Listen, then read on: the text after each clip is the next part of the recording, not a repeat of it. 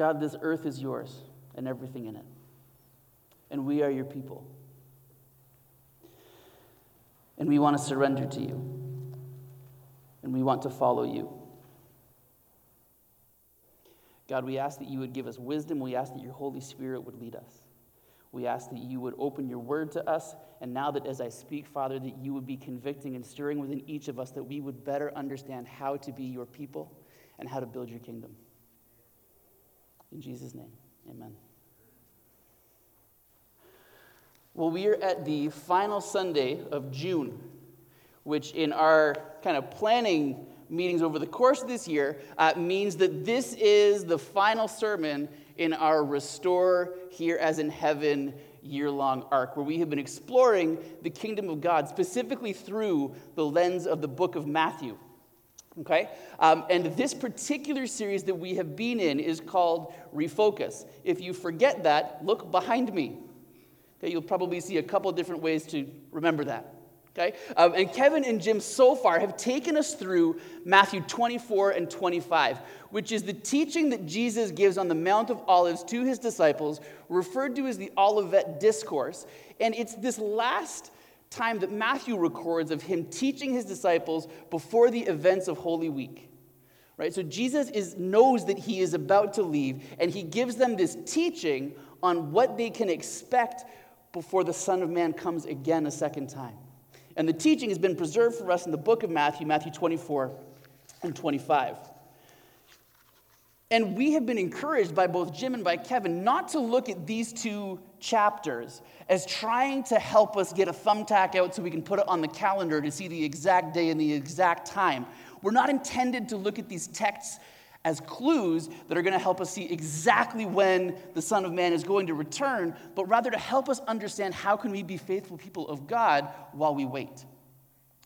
Matthew 24, Jesus paints some pretty scary pictures of what the world is going to be like, but we can remember our God is powerful, our God is mighty to save, our God cares for us. Matthew 25 is 3 different stories that Jesus gives, these parables for how we can understand more of how we are supposed to live. And the parable that we're looking at today is one story, and it's got a few possible titles. In fact, I renamed my sermon The Parable of the Stuff, because I don't want to give you too much direction in terms of the title that you may assign to it. The way that we think about the parable will depend on which facet of the illustration that we see ourselves in. But however we see it, however we hear it, we have a responsibility to seek its meaning and its implications for how we live today, for how we wait for Jesus' return. You see, the kingdom of God is about the master's business. His presence, his power, his love, his name, his glory. His kingdom is advancing, it's growing, and it's expanding. Our lives, our homes, our hearts, our minds, our worldview, these are meaningful territories and places where the kingdom grows and extends. As I have been praying for our church, for many of you as individuals and praying for our entire church community, I've been coming back to the same prayer. God, make us hungry. God, help us to want more than we have. Help us to desire you more. Put within us the right kind of righteous hunger that pushes us past where we're comfortable, that pushes us beyond the things we already have, that we would experience the presence and power of God in increased amounts, that we would measurably see him move and experience his happiness, his delight, and his pleasure. And that as we experience that, as we get that taste, that it would give us hunger for more. And the reason for this prayer is that I think that as the people of God, we approach him more out of obligation than we do out of anticipation. That we move through life with a sense of what we should do because it's safe, because it's what we've already done or what we already had, but we aren't experiencing renewal and increase like we should. Frankly, we aren't hungry, and we aren't that interested in growing. And I say that to you not to condemn you as being separate from that. I'm equally guilty. I'm convicted as I say that and tell you that this is the way I have been compelled to pray. That's my prayer for us, that we would be hungry. And so, God, these things that I've spoken now, Father, I pray that you would stir in us. God, I pray that you would increase our hunger. I pray that you would give us a desire to hear from you now. I pray that you would give us a desire to take these things that we hear into the world around us, that your goodness, your presence, and your spirit would empower us as we go, that we would become more consumed with a desire for your presence, that we would be about the things that you love and the things that you care about, that we would look to invest what you have given to us and placed within us and steward it well and build your kingdom. In Jesus' name, amen.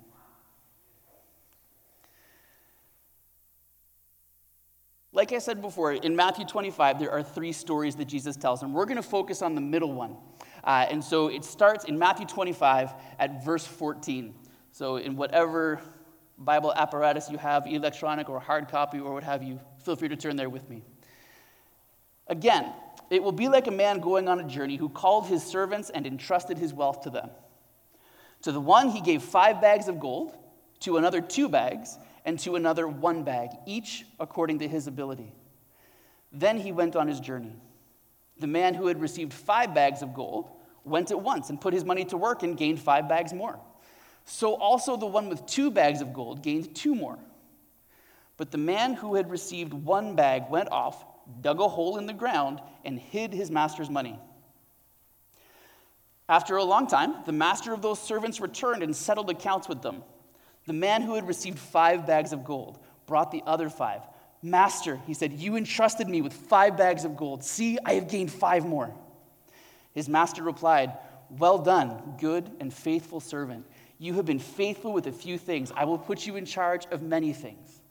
Come and share in your master's happiness. The man with 2 bags of gold also came. Master, he said, you entrusted me with 2 bags of gold. See, I have gained 2 more. His master replied, well done, good and faithful servant. You have been faithful with a few things. I will put you in charge of many things. Come and share in your master's happiness. Then the man who had received 1 bag of gold came. Master, he said, I knew that you are a hard man, harvesting where you have not sown and gathering where you have not scattered seed. So I was afraid and went out and hid your gold in the ground. See, here is what belongs to you. His master replied, you wicked, lazy servant. So you knew that I harvest where I have not sown and I gather where I have not scattered seed? Well, then you should have put my money on deposit with the bankers so that when I returned, I would have received it back with interest. So take the bag of gold from him and give it to the one who has 10 bags. For whoever has will be given more, and they will have an abundance. Whoever does not have, even what they have will be taken from them. And throw that worthless servant outside into the darkness where there will be weeping and gnashing of teeth. Parables work really well for the same reason that they can be hard to understand. Because they're imagery. They're often metaphorical. There's more to see and hear than we often take at face values. Face values? Face value, singular. Good. These aren't recipes. Okay, there's not sort of step-by-step lead you to understanding so you can end up with the perfect understanding. That's not what the parable is doing. The parable is looking to give us a picture that we can look at to be able to wrestle with it, to pursue understanding it, so that we can get it more deeply in a more helpful way. And as we come to reflect on this particular parable today, I want to encourage you to hear it and think which title best describes the way that you receive this story. Assuming that we want to wait as best we can in the most faithful and God-honoring way that we can, I'm going to suggest a few titles for you. And if you come up with your own, I'm happy to hear it later, but I've got 3 that I'm going to go with for now. The first title is The Parable of the Master's Gold. In this story, the master gives generously, but not equally to each servant. He expects each servant to get a return on their investment. And when I come to this parable, I'm not sure if it's just the way that my mind works or whatever, but I look at it and I go, how unfair that they don't all get the same amount of money. I'm not sure if it's my political views or my sense of how society should work or what have you, but I wonder why they don't get it equally. If you are like me or that distribution feels weird for you, here's what I want to remind you of. He's not giving them gold. He's not giving it to them to say, now it's yours. He's entrusting it to them. It's always the master's gold. He says, here, take this. It's mine. Take care of it. Care about it and care for it. I want you to think about what goes through your mind when we sing this song, 10,000 Reasons. Bless the Lord, O my soul. Okay? O my soul, worship his holy name. The verses compel us to think about and praise God for the reasons that we have to be thankful for his goodness to us. What are those things that you think of when you sing that song? When we sing, great is thy faithfulness, what goes on in the back of your mind? What are the examples of God's faithfulness in your life, the things that he has given to you? What are the things in your life you know he's given you? Is it relationships? Is it family? Is it some asset? Is it a skill? Is it an ability or a passion? Well, how can you make more of it? You can treat it like it belongs to the master. You can use it in ways that line up with what he loves. So yesterday, early afternoon, I was driving in the car, took Travis to baseball, got to the field, and realized that being, as a dad, I probably should have double-checked that my 7-year-old or 8-year-old thought to put his baseball glove in his bag. Didn't. So I got to go home and get his baseball glove with my 5-year-old while the 7-year-old stayed at the field to play. So as we're driving down the street, I was a little frustrated. I was a bit bugged, heading home to pick up this baseball glove that my son should have known to bring. Anyways, my youngest, Trenton, out of nowhere, says to me, Dad, do you think that we could go to McKinney Park? Okay, well, when do you want to go? He goes, I want to go with my class. Okay, is your class going? Yep, they're going on Tuesday, and I really want you to come because they don't know you. And I'm not sure if I was just in sermon prep mode or what's going on, but I was like, wow, 5 minutes of my sermon just wrote itself. He loves his Father. And his approach is, I don't want to keep our relationship to just me. I want to take it out to my whole class. I want to bring the Father with me to the park. Now, God's a way better father to you than I will ever be to Trenton. I realize that. But I was so proud of the fact that that's what he wanted to do. He wanted to take me with him to his friends. That's kingdom living. But you see what I'm saying? Take me out, put God in the place. Yes, okay, so don't take me with you. Take the presence of God with you. Take the goodness and the blessing and prosperity of God with you wherever you go. And maybe it's using these things that he's given you to grow and increase his business. Share what he has given you with people.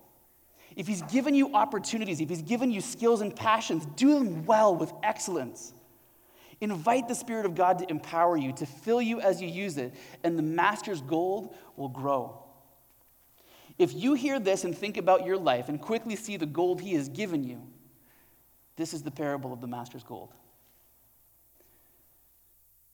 Another title I want to suggest for you is the parable of the faithful servants.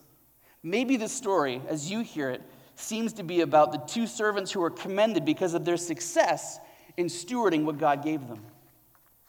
Now, the way that they're commended by the master when they come to meet with him and settle up accounts is quite famous. You often hear this statement at a believer's funeral, well done, good and faithful servant.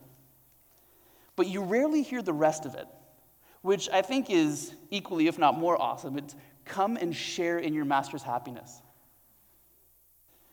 Sharing in someone's happiness, to truly celebrate alongside somebody, you have to think the same things are important. You have to love the same things that they do. When the master invites the servants into his business, come and be my partner, prosper with me, celebrate with me. I had a time in my life in my early 20s when I wasn't sure what was going on. I didn't know what next steps were going to be. I didn't know vocation, didn't know education-wise, wasn't sure what was happening. I was in limbo, living in an apartment, behind on my rent, no job, no prospects. Not an awesome time. One day, I came across a job ad in the Montreal Gazette, and I got the job. It was a customer service representative for a custom office furniture manufacturer. Okay? After about 2.5 months of this job, it was right around this time of year, actually, and a friend of mine from Pioneer called me and said, listen, Jeff, really want you to come to work at camp this summer. And I should have said no, right? I have a job. Like, I'm here, I'm set, I got to stay here. But it was really appealing and really intriguing, and there was something in me that made me really want to do it. And so I said, you know what? I can't say no right away, but let me talk to my boss, and if there's a way that he can give me the summer off, then I'll come. So I went to my boss, and I said to him, okay, Mr. Hassan, I want the summer off. And if you're willing to give that to me, I will work for you easy for the next 2 years. It sounded very Old Testament kind of deal to me. I thought it was a very righteous thing to do. I said, I will give you this amount of time if you give me the summer off. He said, let me think about it. And at the end of the next day, he called me into his office, and he said, listen, Jeff, we're coming to the end of your probation, and I'm really disappointed that you would even ask for the summer off. I really need somebody in your role who loves office furniture. I knew at that moment we were on very different pages. Bookcases, desks, drawer slides. I can only get so excited about that. Okay? But he wanted that to be my life and my passion and pay me $12 an hour for that. I wasn't going to get there. I didn't want the same things that the master, the owner of the company, wanted. I was not about his business. I couldn't enter in to share in his joy and his happiness. I wasn't going to get there. But the servants that are faithful and are successful because they're committed to the same things that the master is. They loved what he loved, so they were able to enter in. You can see it by how they acted and what they did. Pretty clear parallel, I think, for us today as well. If we want to enter into the master's happiness, we have to love the same things that they do, or that he does. If that isn't an intuitive or easy thing for you to think about, how do I get there? I want to take you to Psalm 37:4. Does anybody know it offhand? It goes, take delight in the Lord, and he will give you the desires of your heart. When I first heard that verse, I liked the second part a lot. The idea of getting the desires of my heart. I had the list, the itemized list with the check boxes beside it. I could not wait to figure out how to delight myself in the Lord so I could get all of these things. So my inventory could increase with whatever I wanted. What I've learned over time as I have followed Jesus, as I have grown and matured, is that delighting yourself in the Lord doesn't get you what you want. It shapes what you want. When we learn to worship, when we learn to give God the place in our lives that he needs, what we want and what we love changes. If we want to be faithful servants, we have to learn what it means to delight ourselves in the master. We have to learn to love the same things that he does. And by his Spirit, we're able. Maybe this is the parable of the faithful servants for you. Or could it be that this is the parable of the buried gold? The third servant contrasts the faithful servants not because of his approach to investing, if you can call it that, but because of his reason for it. He buried it in the ground. He took the master's gold. Now, the measure, the amount of gold they were given is a talent. Okay, that's a unit of measure, and it's worth the equivalent of a laborer's annual salary. Okay, so some really rough calculations. If you made $15 an hour, worked 40 hours a week for a whole year, you'd have about $30,000. Okay, so this guy took $30,000 and buried it in the ground. The master's livid, takes his gold back, gives it to the guy who had $300,000, and then throws the servant out. It seems so harsh, but that judgment and exclusion is part of each of the parables that describe the coming of the kingdom of God. Not everyone's going to be in. That's hard, but it helps me to remember what the parables describe, the joy of and the intention of the master to include, to welcome, his invitation to participate with him, and that any exclusion happens because of the behavior or the attitude of those who are excluded. And the servant says, Master, I knew that you were a hard man, harvesting where you have not sown and gathering where you have not scattered seed. When I read that, I was trying to figure out, is he calling God a hard man? And I think this is one of the elements of parable where we have to understand not every little detail is going to line up sort of perfectly with, maybe this parable isn't about telling us the nature of God and how God does business. Okay? But maybe this is trying to say, understand what the master wants and act accordingly. So I don't think this is saying God is a hard man acting in these ways. I don't think that's what we're going for here. But I thought of, as I read that, harvesting where you haven't sown, the first thing that came to my mind, and I'm not sure I'm allowed to say this in a sermon illustration, but I thought of a beer commercial, the Sleeman Railside Ale, right? Where they're talking about the train going down the track and the hops spill over and they grow. And then they're saying, you know what, we can use those plants even though we didn't, and we'll make the beer out of that. And they sell it. That company was like, we can make more money, let's do it this way. That's what the master is about in this story. Okay? Gather up the seeds, harvest where you didn't plant seed, just do everything you can, and we'll turn a profit out of it. That's the kind of master that he is. And the servant was afraid. He went out and he hid the gold on the ground. See, here's what belongs to you. And he returns the $30,000 intact a year later, or however long later. And the master says to him, you know that what I care about is profit, that my business and my bottom line are the most important things to me. Now, if you had taken the $30,000 and put it in a GIC, you would have generated at least 2% over this past year. These numbers are all thank you to Jamie Holbrook, just saying. Okay. And you could have given me $600 a year later. But you don't want any part of the success of my business. You were happy to take what I gave you, but I'm actually worse off now. I have less than I gave you a year ago. The servant used fear as an excuse. The servant was afraid, and the servant was lazy. But the master's business was not something that the servant cared about. And too quickly, we see this story at play in our lives. There's a sacrifice we can't bring ourselves to make. There's a habit or a behavior we can't change, a risk we won't take because the effort would be too much. The change wouldn't be worth it for us, or we just don't want to because we care more about our own business than we do about the master's. Thinking of the gold that God gives us, his presence, his power, his kingdom, his life, if we bury it and hide it, hoping that all will be good when the master returns, when we're called to answer to him, saying, I accepted the gold, but that's where it stayed. It never grew. I never touched it again. Can we really think of ourselves as being the master's servants? Maybe for you, this is the parable of the buried gold.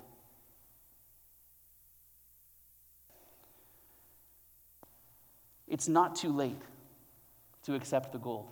This is good news. You can get to stewarding. The master has not yet returned. There's time. We can be faithful. We wait. We watch. We anticipate. We remind one another as we come here to worship that our Father and our Father's business is worth it. But the struggle is real. Hunger for the things of God. The challenge to love what he loves, to see what he sees as most important. This is part of the call in our lives to be citizens of God's kingdom. It's not a democracy where we get a vote in how things should be, but we are invited to participate, to share in the joy of our master. Confess, repent, submit to his rule and his reign. So whether you see this as the parable of the bags of gold, that you need to understand that the master has given you gold out of his abundance, maybe a talent, a relationship, an opportunity, a passion, a vision, and he's calling you to see it as his gold and to steward it, or whether you see this as the parable of the faithful servants and realize that you need to actively grow this gift for the sake of the kingdom, or if you hear this as the parable of the buried gold and you see your need to want more, Jesus calls us to live faithfully while we wait. Invest your gold well. Each of the parables in Matthew 25 talk about the master's return. Looking forward to the king returning is an important part of kingdom living. But the kingdom is here. For so many of us, the idea of the master's return makes us ask scary what-if questions. What if we don't make it? What if we're not in? What if my neighbor isn't in? And this idea of exclusion can be really scary. The story does indeed point to harsh and dire consequences for the unfaithful servant. But the story points also to the reward and the beauty of faithfulness. Come and enter into your master's happiness, his joy. Partner with him. He is with you. He is for you.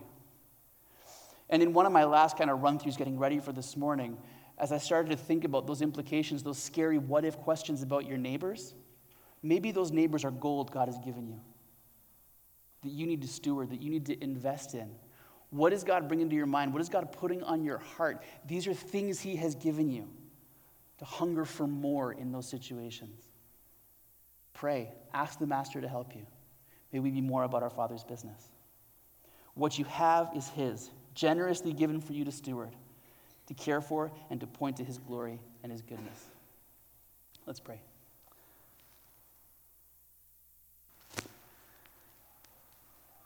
God, we thank you for who you are. We thank you for being generous. We thank you for being faithful. And we thank you that we can trust in the fact that you will return.